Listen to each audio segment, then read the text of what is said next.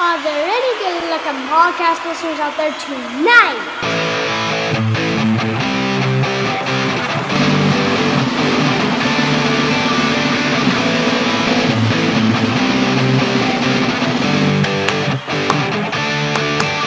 Soccer Noob, rockin' America. He doesn't know soccer, but he's gonna talk about Soccer Noob, rockin' America. Tactical analysis. Transfer news. Unlikely. Hey, that's not what I wrote. I don't really care. We're going with it now. All right, Soccer Noob, rockin' America. Soccer Noob, rockin' America. Featuring person noob, talking about soccer lots. Hello and welcome to episode 96 of Soccer Noob, Rockin' America, featuring my 10-year-old daughter and co-host, Person Noob. Hello. Thank you for greeting the good folks. I appreciate it. What do we have in store for you besides crazy theme song stuff? Well, we're actually going to look at, despite our name far from just America, the best, most intriguing matches, the highest stakes we could find from all over the world. Those are usually top two matches from various countries' top leagues. We'll look at international club tournaments, national team tournaments, anywhere where the stakes are high, whether it's a big country or league or tournament, or perhaps a little bit smaller one from some distant part of the world. If it's important where it's being played, it's probably going to be on our radar. And we like to think that makes us different than any other show you're going to find. We've been called a great change of pace podcast. Thank you for finding us. The matches we're going to cover this week, we always run Friday to Thursday. So that's going to be Friday the 12th through Thursday the 18th. We might be a little bit light on Person Noob appearances this week as I've got a new regular job and working some odd hours. Hopefully we'll be able to hear her pop in before too long. But at the very least, I do know she'll be helping us with the countdown duties. Always love hearing her lovely voice. So let's get it started, daughter mine, with Match number 1. No Friday matches were quite bright and shiny enough to make our 10 that we will track. So Saturday match number 1, we stay here stateside for a classic matchup out of the USL Championship, the second tier here in the U.S., where they're about 2/3 of the way through the season. The top 7 from each of the two conferences will make the playoffs, and the winner of each one will make the quarterfinals. And it's going to be number 1, Louisville City, playing host to second place Tampa Bay Rowdies over in the Eastern Conference. Right now, Louisville City, they lead them by 1. Tampa Bay, in turn, lead Memphis by 3. Worth noting that Louisville and Memphis both have a match in hand on Tampa Bay. Not nearly enough to count them out of this title race, but a slight advantage for those two. When these two played earlier in the season, it was the Rowdies coming out on top 1-0. The series between them has been perfectly even of late as they have both accrued 4-2-4 records. You can see this edition on ESPN Plus, 7:30 Eastern Time. And we'll start out talking about the hosts as we always do. In this case, Louisville Racing, a club that was founded in 2014. It was after Orlando City moved their USL rights up to Louisville. They now play in the gorgeous Louisville Family Stadium, capacity of 15,000. Admittedly, I've only been to 2 professional soccer parks in my life. Noob. Not just a nickname. Yes, it is my life, but I assure you it is quite nice. It's in the very nice revitalized Butchertown neighborhood, and as such, they've been number 3 in attendance in the league this year, getting over 8,500 people per match. Quite incredible for that level. The team has won 2 league titles. They were back-to-back in 2017 and 18. The first team to ever go back-to-back in the championship. Last year, they finished in second place in the East and got as far as the playoff semifinal. This year, number 1 offense, they've been getting over 2 goals per match. Number 1 defense, only allowing 3 goals every 4 matches on average. Absolutely on fire. Let's talk about the defense. Tied for second best in terms of clean sheets and goalkeeping is Kyle Morton, who came up with the Philadelphia Union system. Actually started his senior career over in England with Reading United. I believe their championship level might be League One.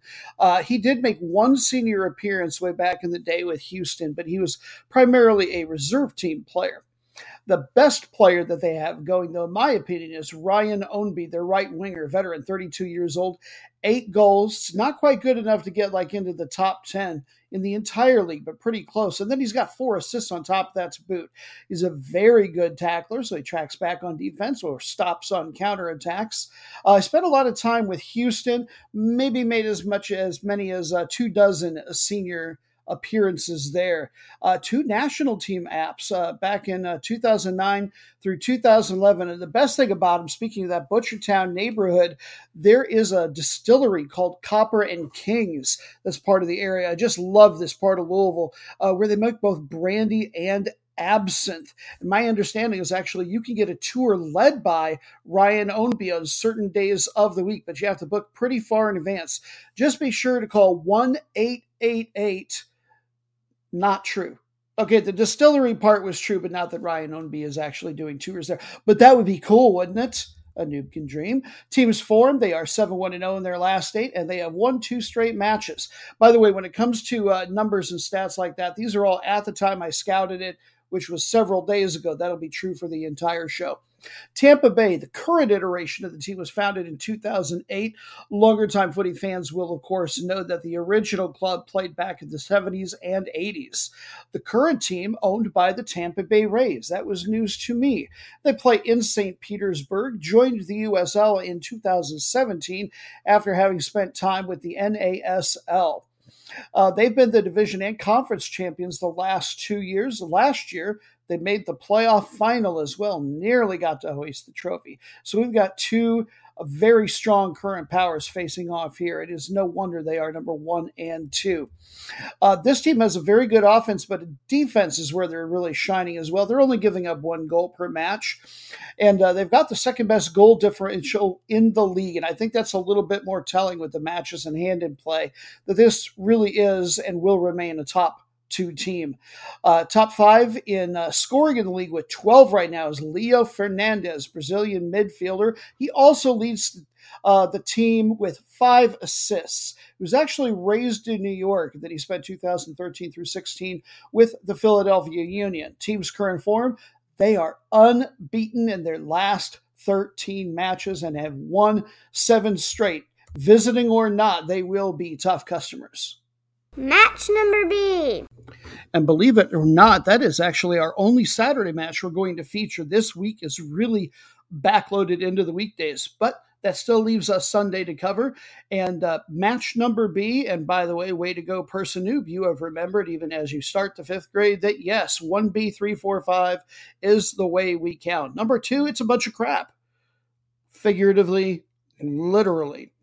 Now, what's not so literal is that this is going to be a match preview. Why? Well, because we want to look at the OFC Champions League. That's the Oceania Football Confederation. They have reached or will be reaching their final shortly, but at the time of recording, unfortunately, we're not going to know who the semifinal winners were. So I will simply mention and wish good luck to Venus, a team from Tahiti's League One that we have talked about. North Caledonia, they have a team that's even going to be harder for me to say than the name of the league or the country even. Hyan Gehene is how I'm going to go with that. They will be facing off to play the winner of Auckland City from New Zealand, and they're definitely your favorites. And Central Coast, that is a club out of the Solomon Islands. Looking forward to catching teams in the next season, particularly from Caledonia and Solomon Islands. We haven't touched base with them in a good long while. Match number 3.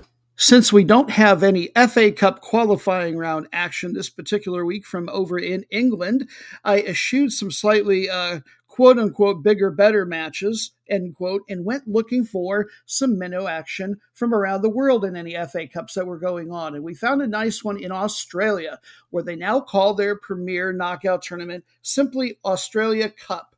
That's a change. It's always been identified in the past as the FFA Cup. This in part goes along with the change that the Football Federation of Australia, FFA, has changed its name to simply Football Australia. Perhaps more importantly, for the first time, the winner of this event is going to get a berth into the AFC Cup, the secondary Asian tournament for clubs. And yes, Australia, they joined the AFC about a year ago. Your matchup, Peninsula Power versus Green Gully. Yeah, kind of fun names. Peninsula Power, they play from a northern sort of suburb called Radcliffe in the northern Brisbane area. And then Green Gully, they are from Melbourne. And by the way, these two teams are from leagues that are the very top of their state leagues. That makes them Tier 2 overall nationwide. And that's all I'm going to give you for this particular one, because this is the time of podcast that we turn to our 3,500-year-old in-house soothsayer, Noobstradamus, he of the mighty drug-aided or drug-addled visions. Let's be perfectly honest, but we got to put our faith in someone when it comes to this. So why not he of the flowing robes and even more luxuriously flowing white hair and the really cool shiny red headband? You should see the outfit he has to go with this role. It's great. In any case, let's see if he is smoking some lotus leaf, touching the infinite beyond, and ready to give us some insight into this match. Take it away, O mighty Oracle.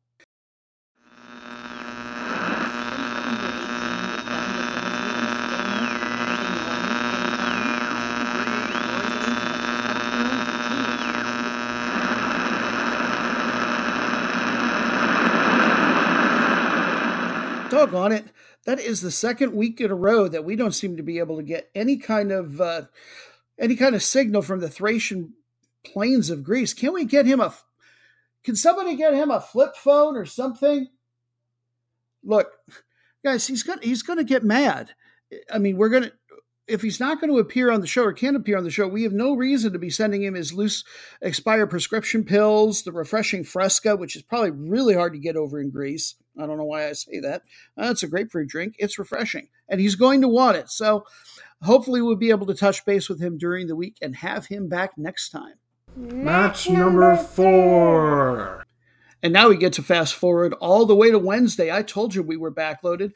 Match number 4, a Wednesday match. Our feature one from Major League Soccer, where number 3 in the West, Dallas, will be taking on number 1 in the East, Philadelphia Union. Really got to treasure these interconference matches as best we can. Taking a look at Dallas first, they're obviously in excellent shape for the playoffs. They lead number 8 Seattle by 4. And Seattle, at the time I scouted it, was the last or the best of the teams not in the playoff picture directly.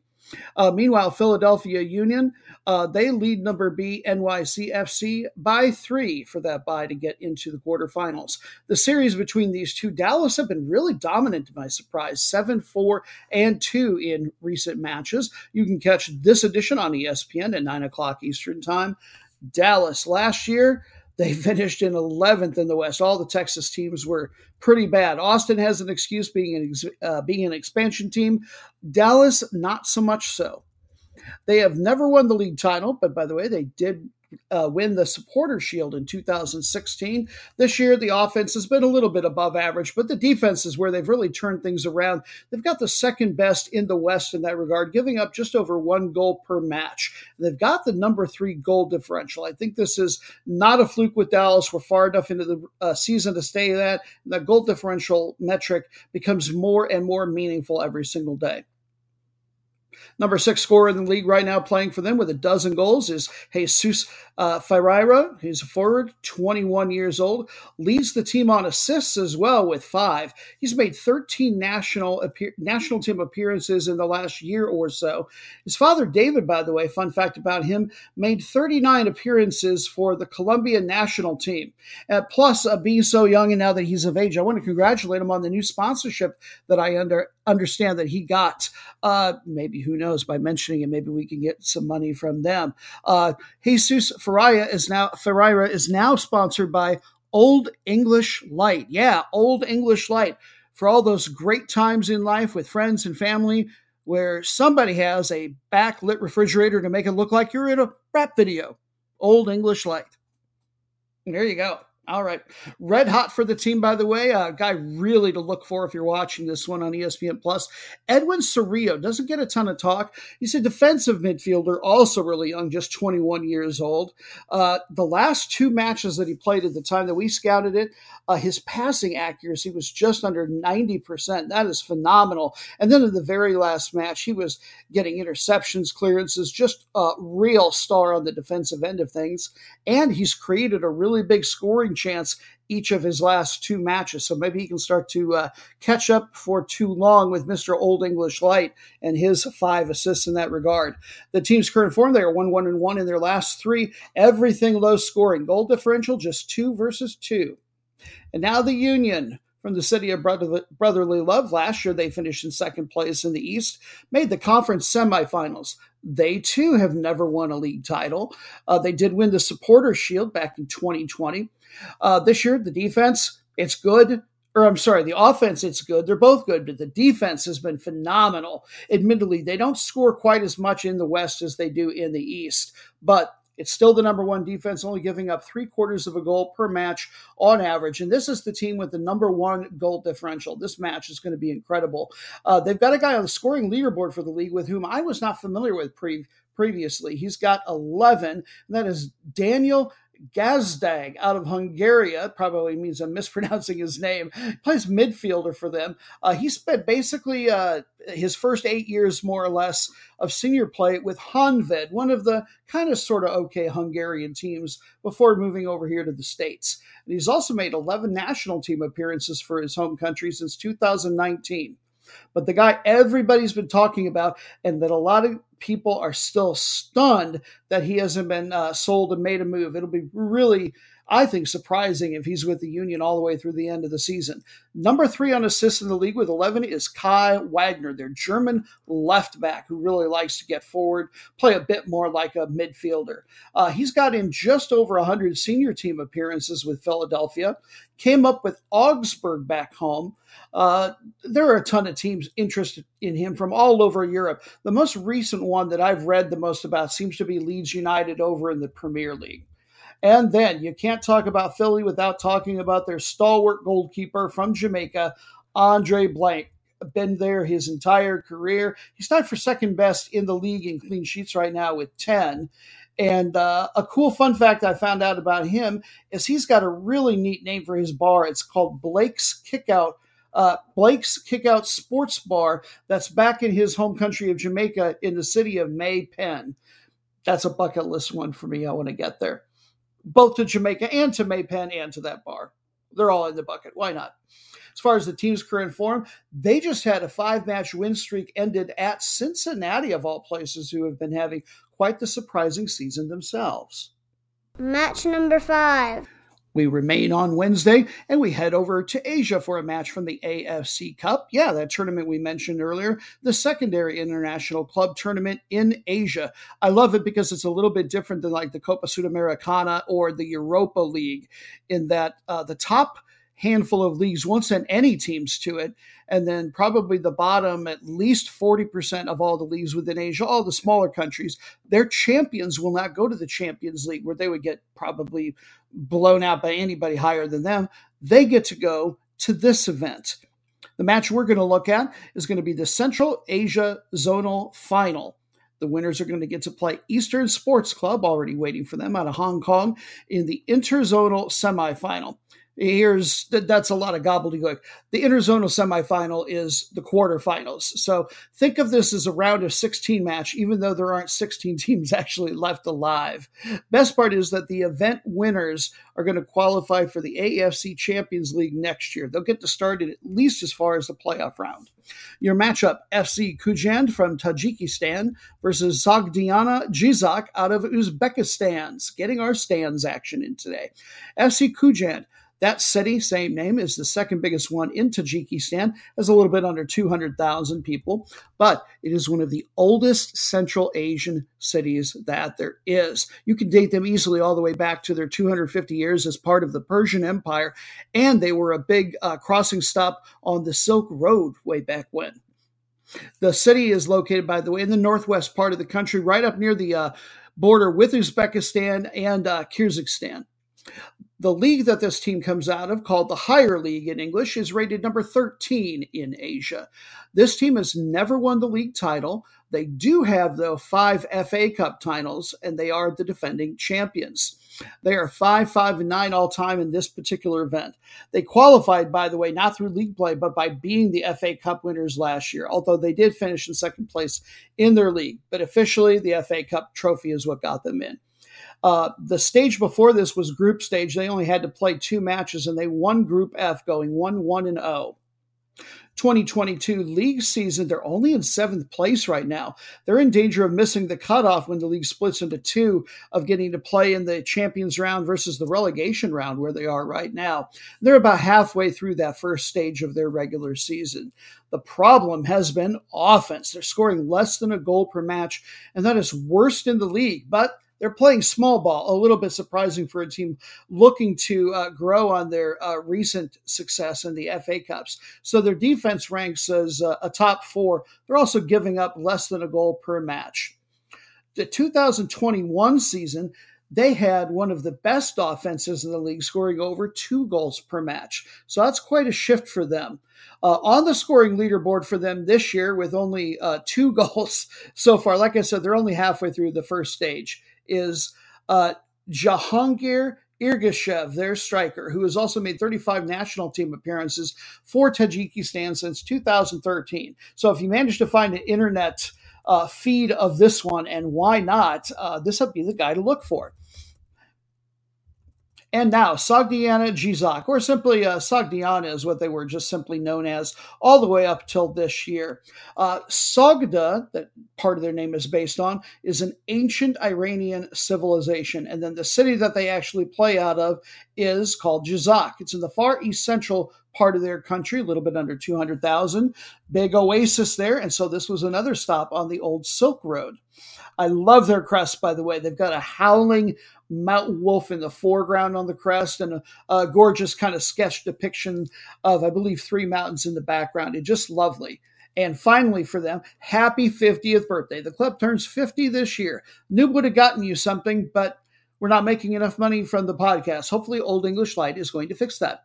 Anyway, this is their first international tournament appearance of any kind, whether it be the modern AFC Cup or Champions League or any even past iterations of these tournaments. They've never been to any of them. They have had a little bit of success in the past. I found all the way back in 1979, they won the Zone 5 Central Asia USSR Second League, which basically in terms of Russian football was Division 3. Last year, they finished in second place, as I mentioned, and that's the best that they've done ever in the modern Super League era for them. By the way, that league, the Uzbek Super League, has really been climbing of late. They are all the way up to number 4 in the Asian coefficient. So they're going to get, I think starting next year, none of their teams will go to the AFC Cup. They'll send at least 2 to the Champions League. And by the way, this team did qualify by finishing in second place last year. In the group stage, they had to play 3 matches, won a perfect 3-0-0 with an 8-3 goal differential.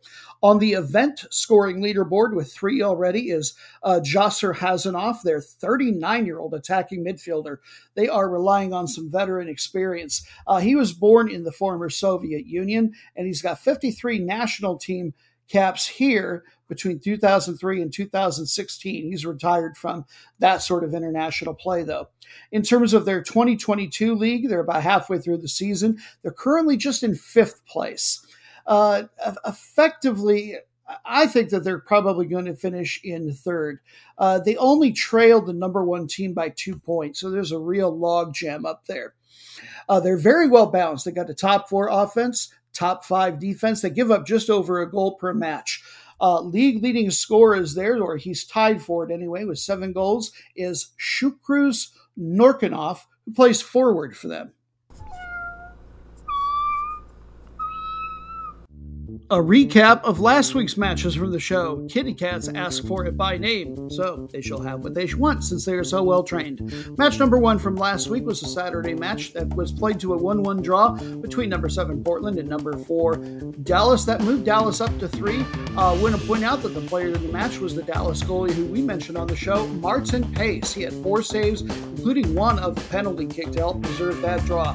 Match number B was the USL League 2, a 4th tier league's championship match between Ventura County Fusion and Long Island Rough Riders, and it was the Fusion coming out on top 2-1. Congratulations on the trophy. Match number 3, another Tier 4 league, had their final as well here in the States, the NPSL, with Motown and FC and Crossfire Redmond getting into an absolute shootout.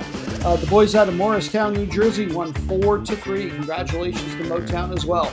Match number 4 from the English FA Cup extra preliminary round. We're starting at the very beginning with 2 League or Tier 9 teams, AFC Uckfield Town and Midhurst and Eastbourne from the same league, and it was the visitors winning 1-4. Congratulations to Midhurst on advancing. Match number 5 from the Paraguayan Primera Division, where they're in their Clausura stage. We had a top 2 matchup. Number 1, Cerro Porteño hosting Nacional. They only managed a 0-0 draw, no change in the table there. Sunday match number 6 from the Dominican Republic, Liga Mayor.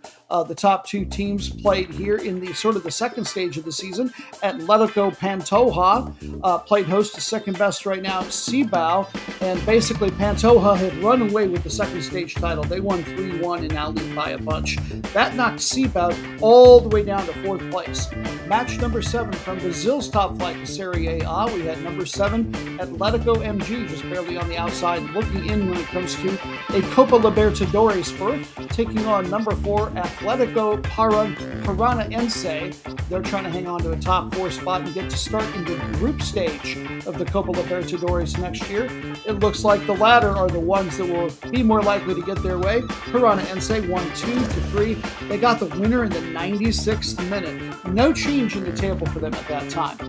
Wednesday, match number 8 from the AFC Cup. We had Vitel out of Vietnam versus Kuala Lumpur City out of Malaysia, and they played to a 0-0 draw in their regular and extra time. And then the Malaysians from Kuala Lumpur, they won 5-6. Congratulations to you as well for advancing. Match number 9 from Nisa, not a final, but we had the top 2 teams from each of the 2 conferences playing one another. Almost certainly going to be a playoff preview here with number 1 out of the East, Chattanooga FC. They played host to number 1 in the West, Cal United Strikers. As good as Chattanooga is, United Strikers have just been mauling everybody. They did manage to win, if not quite by a mauling. They won 0-1. And then Thursday, match number 10, rounding out our regular ones we track, was a leg number 2 of the,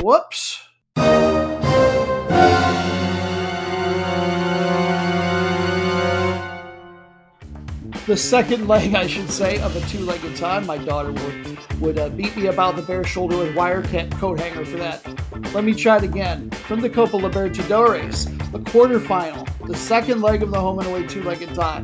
That's how we should say that. Estudiantes out of Argentina playing host to team we already talked about once, Atletico Paranaense. And once again, the Brazilian side won. Paranaense won 0-1, and they got their goal once again, the winner, at the 96th minute. They like to really leave things till the end. And then your 3 bonus matches with explanations coming later. Your route of the week came out of the Eerste Divisie from Suriname, where number 1 Inter Mengotapo took on number 12 SNL, and SNL can get them to the board against this team, but they gave up 7. The final was 7-3. Ouch. Nice job on picking that one, everybody who voted in our polls to be the route of the week match. Our most meaningless match of the world came from the Kansalainen Liga. Yeah, that's the women's top flight in Sweden. Number 5, PK35 Helsinki took on number 4 Åland United, and it was the visitors winning 1-3. One of our USA connections from Holland United got a goal, Sarah Tripoli. And then for PK35 Helsinki, guy we said to look for, Miss Emilia Kupsanen had a goal. And then finally, from your match of disappointed, who stayed in Finland, went to the men's side of the ball, the Veikkausliiga. Number 11, Lahti, took on very last place, number 12, HIFK. And quite appropriately, they played to a 0-0 draw. That concludes last week's matches recap. Now let's get back into tracking the upcoming week's matches with match number 6. This is one of the ones I've been looking most forward to, not only talking about, but actually watching and when it's going to come on. We're headed back closer to home, just south of our border. Liga MX is having a classic top 2 matchup. By the way, they're in the apertura or opening stage right now, and they're a little bit more than a third of the way through is all, but they only play a single round robin. So everything, it seems like, is a little bit higher stakes, particularly even early in the season in Mexico. Now, the top 12 teams make the playoffs. That change happened just within the last couple of years, not just the top 8. The top 4 will get to go through all the way to the quarterfinals right out of the gate, though. You can catch this on Unimas or TUDN at 8 o'clock Eastern Time here in the U.S.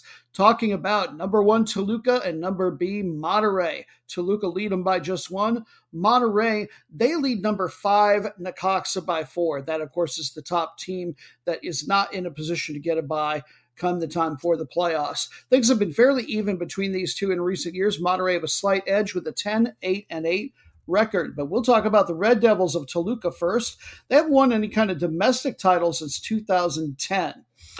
In the last stage, which was the Clausura stage of the 2021-22 season, they finished all the way down in 15th, so something changed.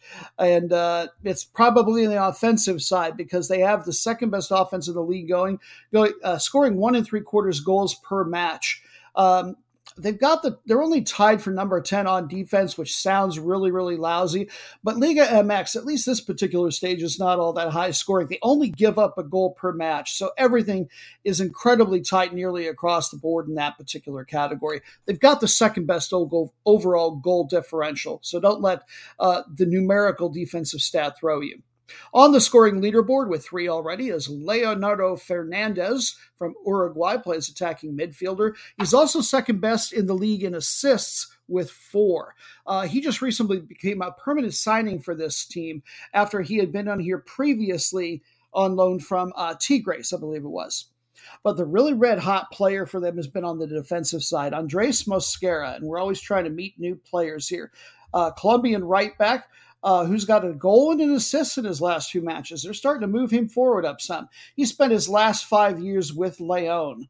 And finally, player-wise, we do have a USA connection. Sebastián Saucedo, one of their wingers. He's from the San Fernando Valley in California, and he is a former player for Real Salt Lake. Team's current form, they are unbeaten in their last 5. Looking to put an end to that, though, is the Steamroller, one of the many nicknames for the club out of Monterrey. 2021-22 Clausura stage, they finished just in 7th place and fell out in the first round of the playoffs. They have won the domestic title 5 different times, most recently, 2019 Clausura stage. This year, well, just like their opponents today in Toluca, their offense and defense look very much the same. They've got the number 1 offense, scoring almost 2.5 per match, and that's the reason that they are easily my favorite to win this particular league, since everybody else seems pretty even on defense. To that end, this is one of the teams that Toluca is tied with on defense, down in 10th place in that regard. This team, because of their offense, does have the number 1 overall goal differential, helping to keep that there, tied for second best in league scoring. One of their superstars of the league, Rogelio Funes Mori. He's an Argentinian forward. He's been here since 2015. I'm hoping someday we have a really good reason to figure out which team his brother is with. He's got a twin that plays over in Saudi Arabia, and we cover football from everywhere. Number 1 in assists in the league, Alfonso Gonzalez, another one of their midfielders. And I love his full name. It is Arturo Alfonso Gonzalez Gonzalez. And no, I did not hiccup or have a stuttering problem there. He's actually got, he is twice the Gonzalez as anybody else you've probably ever met. Tied for second best in goalkeeping, by the way, 3 clean sheets already, is Luis Cardenas, and he has been here his entire career. Team's current form, 5-1-0, undefeated in their last 6. Match number 7. 4 matches to go in our main 10. We're to number 7, and we are already flipping the calendar page to Thursday, the last day of this show's soccer week. We have got a bunch of good ones.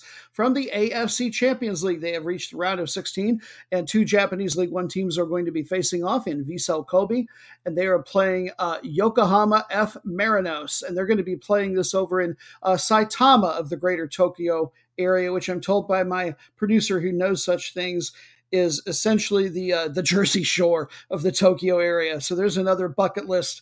I want to go there. I want to move there. I want to live there and do that gym tan sushi kind of life. The series between these two in recent years has been all Yokohama. 16-6-5 is the record they've accrued. And they won when they played earlier in the league this season, 2-0 at their place.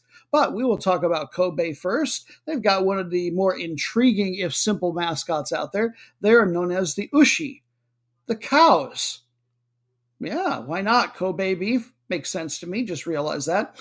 They qualified for this event by finishing in 3rd place in the 2021 J-League season, and they had to enter at the playoff round because of that. They played in the 2020 Champions League as the 2019 Emperor's Cups winners. That was the last time they got in before this. They got all the way to the semifinal. I believe that's the best they've ever done in international competition.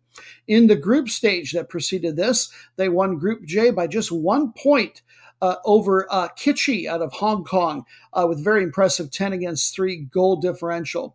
Here in the 2022 league season, they're in last place. What is the deal with that? We saw the same thing a couple episodes ago with Fortaleza over in Brazil, still being alive in the knockout stage of the Copa Libertadores, but in the relegation zone in their league.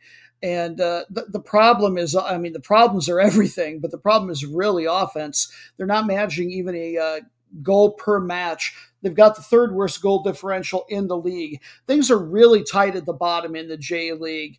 I think that they're going to finish in the bottom 2 and get relegated, though. I don't think they're going to climb into 3rd to last and have a chance to play for that relegation playoff. Let's talk about key player, though. They've got one to look for. Their best is Andres Iniesta. This is a whatever happened to segment. Should I say it's brought to us by Old English Light? See if I can get double the money. I don't really have any other joke for it. He's from Spain, attacking midfielder, 38 years old. He, of course, made his name at Barcelona, playing there for about 16 seasons this century. This year, he's been an okay-ish passer, solid dribbler, but that qualifies him as pretty much being the best on this team. He made over 131 national team appearances, but I believe he retired from national team play in 2018.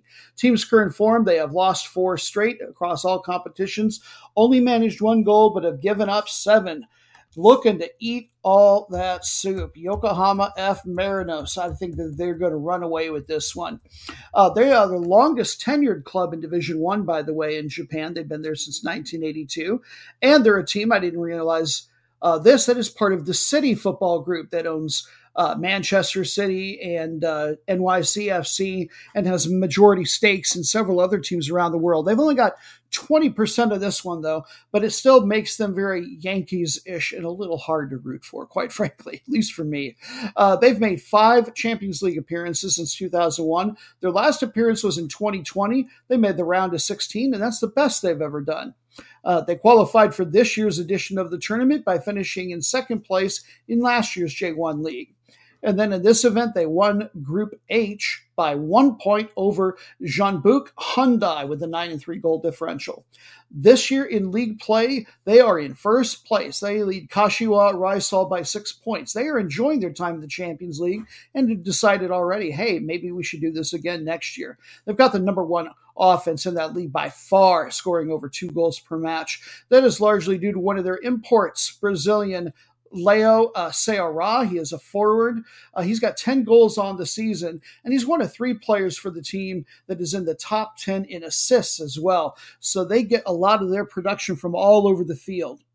The best player I think they have going, though, is one that was new to me by name until I was doing my research, Ryuta Koike. He is their right back. 3 goals, 2 assists. despite playing a traditionally defensive position. He's not very tall, so he's not good at getting those headers on offense or defense, but he makes a ton of interceptions and clearances. This is a guy who is using his speed. That's how he gets up so fast to help on the offensive end. Team's current form, they were running away with this league, but they have lost 3 straight. Could they be vulnerable even here in the Champions League against Vissel Kobe? Hard to say, but I will note this. Two of those losses were in the League Cup, which is like the tertiary tournament going on over in Japan. So they may not have been playing anything but reserves in those. Match number 8. Let's earn some extra frequent flyer miles and jet set back here to CONCACAF land. Not quite to home, but pretty close. We're headed to Central America for a match out of the CONCACAF League, where they're in the round of 16. This match is going to be the first one of a 2-legged home and away tie between Municipal out of Guatemala and Olimpia out of Honduras. A quick reminder that this is not the CONCACAF Champions League, but rather a feeder tournament for it. I believe that the top 6 finishers from this event, which is almost exclusively Central American teams and Caribbean teams, will all get to move on to the Champions League. But this is the time of show where Noob starts referring to himself in the third person because he's getting so darn hungry.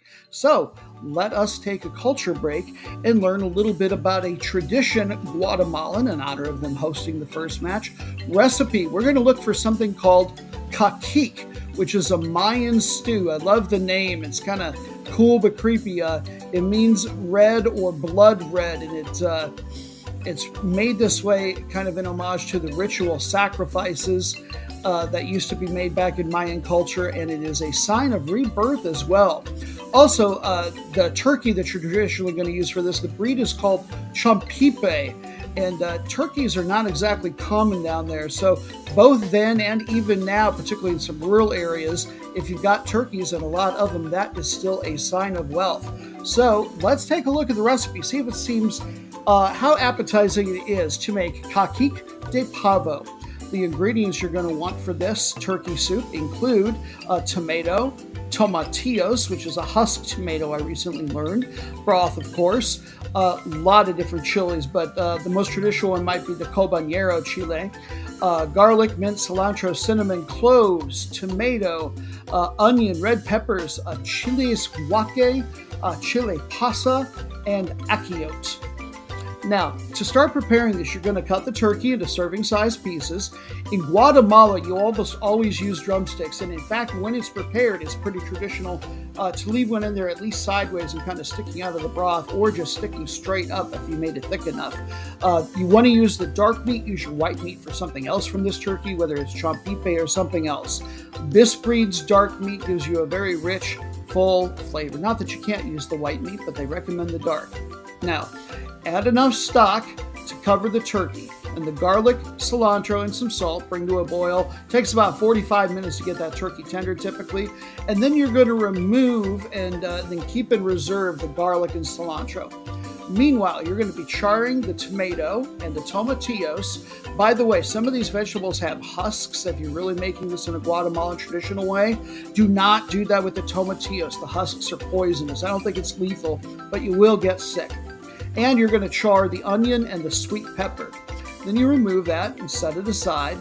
In Guatemala, by the way, the pan roasting is almost always done in a comal, which is occasionally metal, but usually a clay griddle. But you can use a dry skillet as a good substitute. Now, you're going to char the dried chili pasa and the chili guaque together in the same pan until they're fragrant, but you're not going to burn them. Don't do this one as long. So not literally charred, just the name of the process. Remove the seeds and the stems, and then you're going to soak the roasted chilies in a half cup of warm broth until they get nice and soft. Now, one of the things, if you're looking up your own recipe for this, if you ever decide to make it, you'll see pictures where the whole onion is in there, and you'll even see pieces of the peel. That's not at all uncommon, both with this recipe and a lot of stuff in Guatemala in general. When you're using fruit or vegetable, it's very common to leave the peelings in. In addition to reducing food waste, it enhances the flavor of the dish. And also, don't skimp on the onions because they add to the red color of the sauce. Really make that full.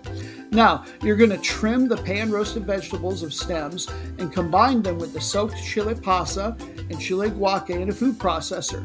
Add a cup of turkey stock, that cilantro that you kept in reserve, as well as the garlic, but only use about half of it and get rid of the rest. Unless you're a real garlic fan like my wife, she would use all of it. Process it until it's smooth and velvety. Then you add your achiote, cinnamon, dried cloves, salt, that habanero chili we mentioned earlier, and then process it again. Blend all the vegetables and the spices until it is smooth. Add the puree to turkey broth and simmer until the soup is really thick, almost what you would consider a stew here in America. And then add a little bit more salt or pepper if you want. And definitely, to be traditional, do not skimp. Sprinkle on the mint and or cilantro. Now, obviously, I know that was a lot to remember, but hopefully you've got all these visions and flavors sort of dancing around in your head. And who knows, maybe someday you will feel adventurous enough to try making it yourself. Or if you live in a big enough metro, probably easier to just go ahead and get it at a Guatemalan restaurant. Match number 9. Let's get in a couple of matches from the women's side of things before we call the week all said and done. Head over to Europe first, where they're starting the Champions League, the first round. Now, all the teams except for 13 that have qualified for the event are starting here in the first round. They've divvied them up into groups of 4 for a little bracketed tournament for each of them, and only the winners will get to go on to the second round. There will be 9 qualified teams waiting there for them from last year's league play, and then 4 of the teams are going to get to enter at the group stage. The match we're going to take a look at is Fortuna Hjørring. They're out of Denmark, and they are taking on Eintracht Frankfurt. The winner will either get Ajax or Kristianstads DFF out of Sweden. We'll take a look at Fortuna first. They, by the way, are hosting this particular foursome, so there's no home and away ties or anything like that. Bracketed, knockout, single leg tournament, and all the teams are playing there in Denmark.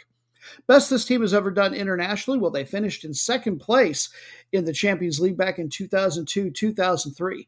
They've also qualified for all 11 of the iterations of the modern Champions League under its current format. They qualified for this year's event by finishing in second place in the Danish Women's League last year, which, by the way, is the 6th-ranked league in all of Europe. Pretty good. Last year, they had the second best offense scoring 2 goals per match. Pretty good defense to go with it. On offense, they had really leaned on number 3 league scorer Emma Snurley. She had 13, plays midfielder, or played past tense midfielder for them, because she has moved over to West Ham now in England. So the gal they're really going to be leaning on for their goals last year, she was in the top 5 in scoring for the league with 11. That was Olivia Holt. She's very young, 21 years old, midfielder, but she's got a few national team appearances under her belt. So this is a girl who is not completely bereft of experience. She'll be able to help them out. But boy, they're going to have a tough time, home or not, with Frankfurt. They play out of the second toughest women's league in all of Europe, the Frauen Bundesliga. They qualified for this event by finishing in 3rd place last year in that. The team has won 4 Champions League titles in the past. Most recent one was 2014-15. The next year, they finished in the semifinals and then just sort of disappeared. They haven't qualified since until this year, in large part thanks to their 24-year-old forward. She was in the top 5 in league scoring last year and is still with them. Good to note, I've now learned. Laura Freigang. She played her college ball at Penn State, interestingly enough. I don't think she's got any other ties to the U.S. And she's also made 14 national team appearances for her team since 2020. And match number 10. We're done. Finally. One more time to Asia we go for a match from the Women's Club Championship. We're starting in 2024. You will start to hear as the Champions League. But since 2019 through this year, and then they'll do it again next year, they're playing what they're terming pilot tournaments, very small groups of teams, sort of building up the organization, getting ready to make it a much larger event. The 7 teams are going to be divided into 2 groups, the 3 from the East and the 4 from the West. Each will play a single round robin against the teams in their group. The winners will advance to the final. The teams that we're going to look at, they brag that, by the way, they've got 7 of the best teams from all over Asia. I'm not sure necessarily that's really true, but I'm sure that these are probably the best teams from their leagues. Example, we've got the host team, BGC Asian Scholars out of Thailand, and they will be playing ISPE out of Myanmar. The Asian Scholars play out of the Thai Women's League, which was founded in 2009. It is considered semi-professional, and they haven't played that many years even. The league didn't meet for some reason between 2013 and 16. This particular team plays out of the city of Khon Kaen, one of the big four cities in the Isan, or northeast region of the country, has about 115,000 people. They finished the 2022 season certainly in first place as they went 14-0-0 with an absolutely cartoonish 49-1 goal differential. But interestingly, and who knows, maybe it's a brand new club, but that was their first ever title. Pretty cool. And then ISPE out of Myanmar. That acronym stands for Institute of Science and Physical Education. They play out of a league called they play out of an area called the Mandalay Division. You would think by the name it was perhaps a league. That is the central province in the country. Myanmar won their league. I believe most recently, that was in 2018-19. The league isn't much older than that. They've only been playing ball since 2016. That's about all I've got on these two teams, which I know isn't much, but it is so exciting that we're moving towards an Asian Women's Champions League. We really want to get the whole world built up so that we have more great matches to look for from everywhere. Bring forth the bonus matches!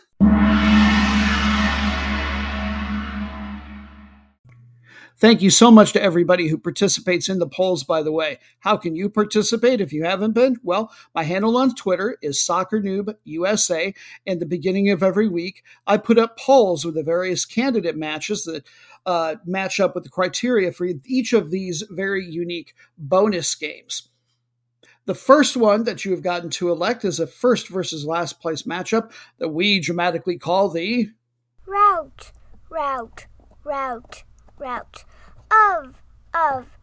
of the week. And we're headed to a third division league here in the States called MLS Next Pro. Major League Soccer is really starting to do some battle with USL. They've already got USL 1 that's in the third tier, but Major League Soccer has now started its own third tier league starting this year that is essentially all reserve teams, except for the team out of Rochester. They're about 3/4 of the way through the season. The top four from each of the two conferences, East and West, will get to go to the playoffs. Your matchup, well, this is going to be kind of fun. This is the Hell is Real Kitty Edition. No, not kitty like kitty cat, the management. Come on, kitty like a kiddie pool, Kiddie.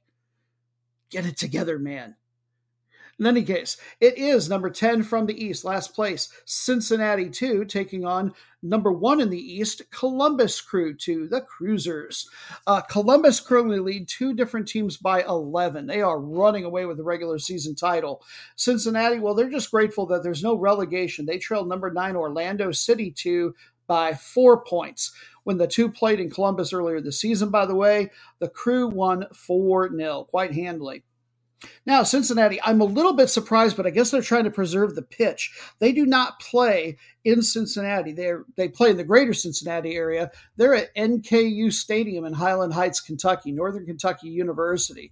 I don't know much about the players, but I did find something really cool about the coach. They're coached by a gentleman named Tyrone Marshall. He is a former professional defender who started his college career at Lindsey Wilson in Columbia, Kentucky.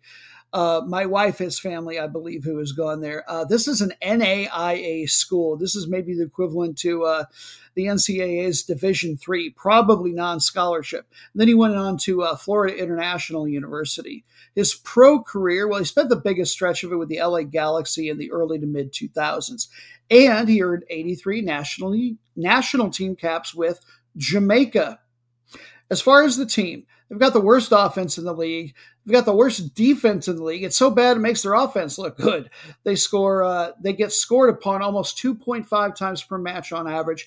They've got the worst goal differential by about 2 times the norm. Team's current form, they're 1-1-1 in their last 3, making a little progress. See. The middle one, actually, this is something cool they do for this league. The middle one of those was not truly a draw. They don't have draws in this particular league. If you get to penalty kicks and you win, you get 2 points. and then the loser still gets 1 point. So they got 4 points in that stretch. Anyway, it's pretty cool. Now, talking about Columbus, tied for number 1 in offense, scoring over 2 goals per match. And the defense is really what sparks them, though. They're the only team in the league allowing less than a goal per match on average. And they've got the best goal differential by over a factor of 50%. The number 1 scorer in the league is there, Sabosov, and Jason Russell Rowe. Full name, another cool one. It's no Gonzalez, but Jason Rex Orlando Russell Rowe, and the Russell Rowe is hyphenated. He's Canadian, forward, just 19 years old. And I hope he's got broad shoulders to get all those names on the back of his jersey. Wow. He came up with the Toronto system. This team, their current form, 2-1-0 in their last 3, and they just beat number B NYCFC at home 3-0. Could you be the most meaningless match in the world? Yes, you could. You're so boring.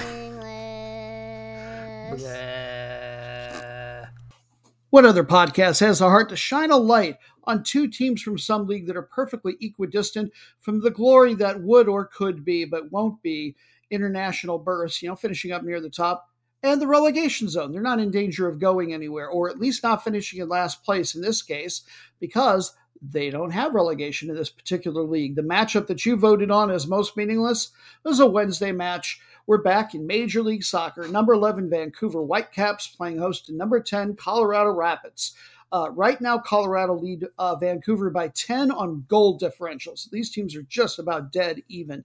The 2 of them, they trailed number 7 Portland by 3 points. So they're not that far out of the playoff in that regard, but there's a lot of team to leapfrogs too, and they've only got a third of the season left. The series between these two, Colorado have had the better of it, scoring 11 wins and 6 draws to just 9 losses. You can catch this at 10 p.m. ESPN Plus if your meaningless little heart desires, as my surely will.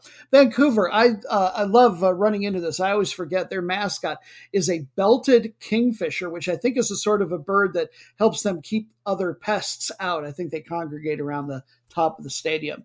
In any case, last year they finished in 6th place in the West and went out of the playoffs in the first round.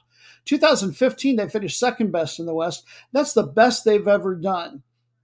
This year, the offense is where they're really struggling. They're in 2nd to last place in that regard. Not that the defense is much better. They're giving up over 1.5 goals per match. We won't talk about their best players or even their worst players. We're just going to go after the most meaningless or middling player for them statistically, a guy we'd like to get more out of, but the team certainly doesn't want to see him blackslide either. Delbert Caicedo. Has anybody ever talked about you on a podcast? He is their Colombian striker, just 22 years old. He's not playing for them right now, so he's particularly meaningless. He got hurt back in July, might be back around October. I'd be mildly surprised if they brought him back, unless the team somehow makes a run towards the playoffs. Before he got hurt, he had a goal and 2 assists in 16 appearances. Not really enough for a striker, but he's a good passer and a good tackler. Basically, he's got to get more shots on goal, whether he's creating his own or getting more balls up to him, because he's only had 4 on the season. Team's current form, they are 2-1-0 in their last 3. And how's this for being meaningless? Not so much so. They won the FA Cup up in Canada this year, the Canadian Championship. So no matter how bad they're doing in this particular league or how meaninglessly they're doing, they will be headed to the CONCACAF Champions League next year, representing Canada.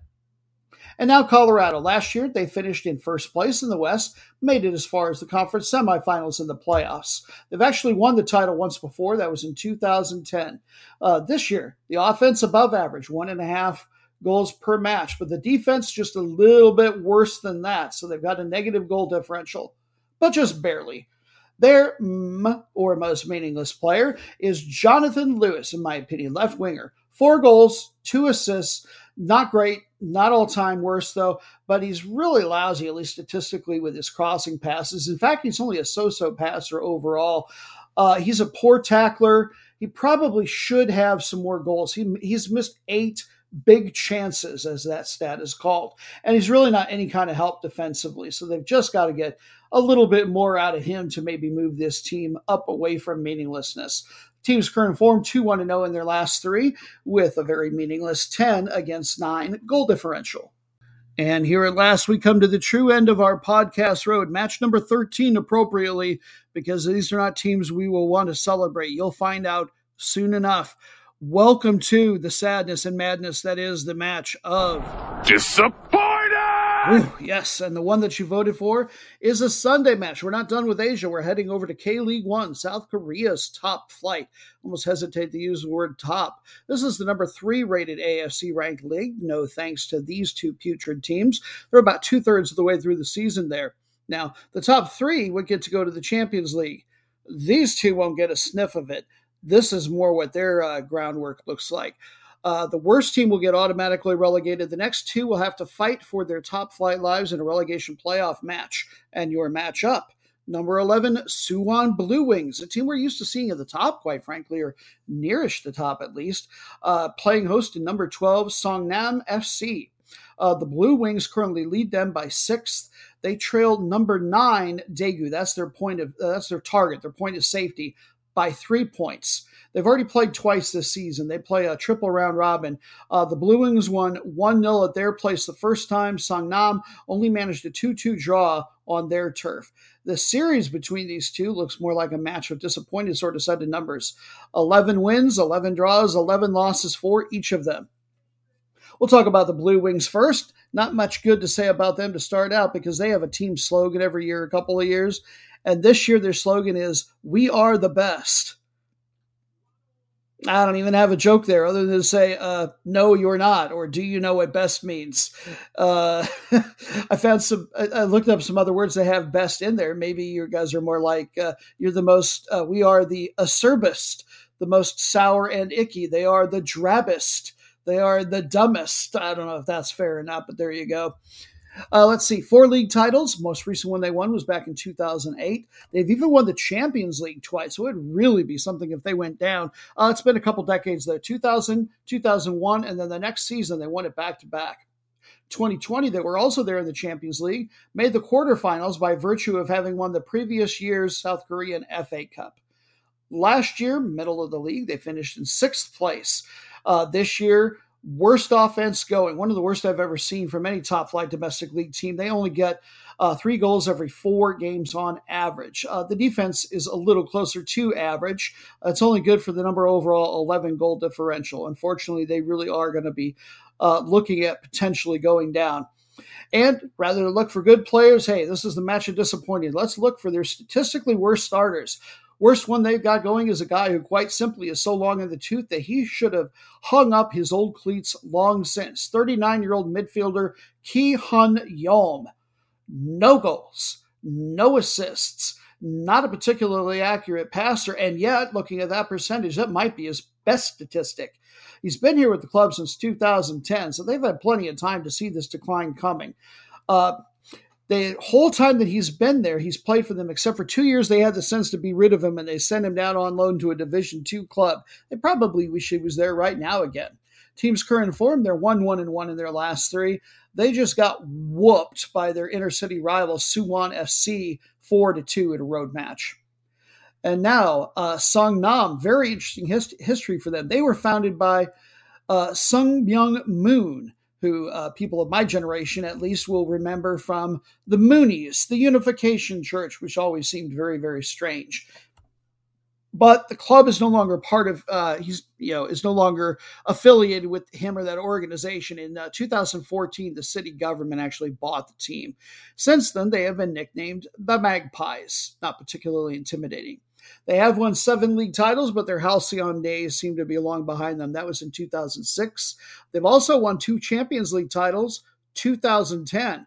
Well, you get a lot of, maybe not in a single year, a couple of years, but it seems like every decade you can count on eventually seeing quite a bit of parity from this particular league. I kind of like that. Just don't like this team. Last year, they finished in 10th place. This year, the defense is where they're particularly struggling.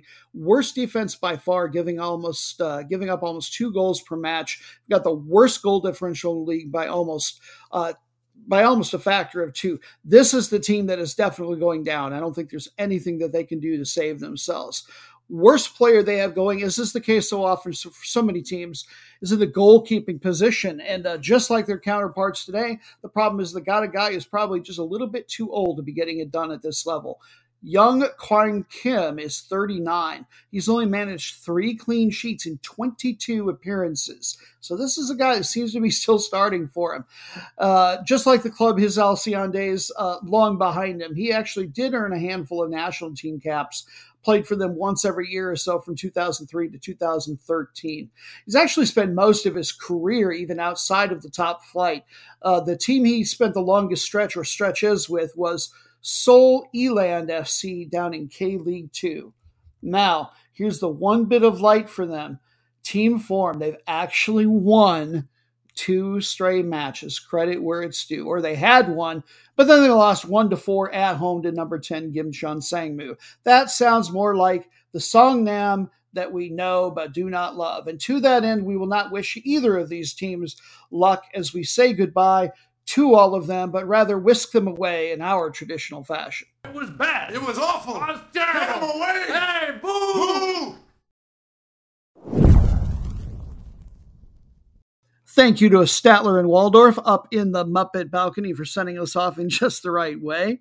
This has been episode 96 of Soccer Noob, Rockin' America featuring Person Noob. Thank you also to the management for all of his production and editing wizardry, to Dan the Interno Inferno for his continued efforts and inspirations, to, of course, my daughter, and to you, most of all, for listening. Thank you so much. You're the reason we do that. We hope you're enjoying exploring all things soccer and otherwise from all around the world. I'm still really hungry for that stew. I wonder if I can talk my wife into picking some of those ingredients up at the store. If we can find champipe, that would even be great. Until next time, we hope you'll tune in again. Have yourselves a fabulous footy week, everybody. Take care.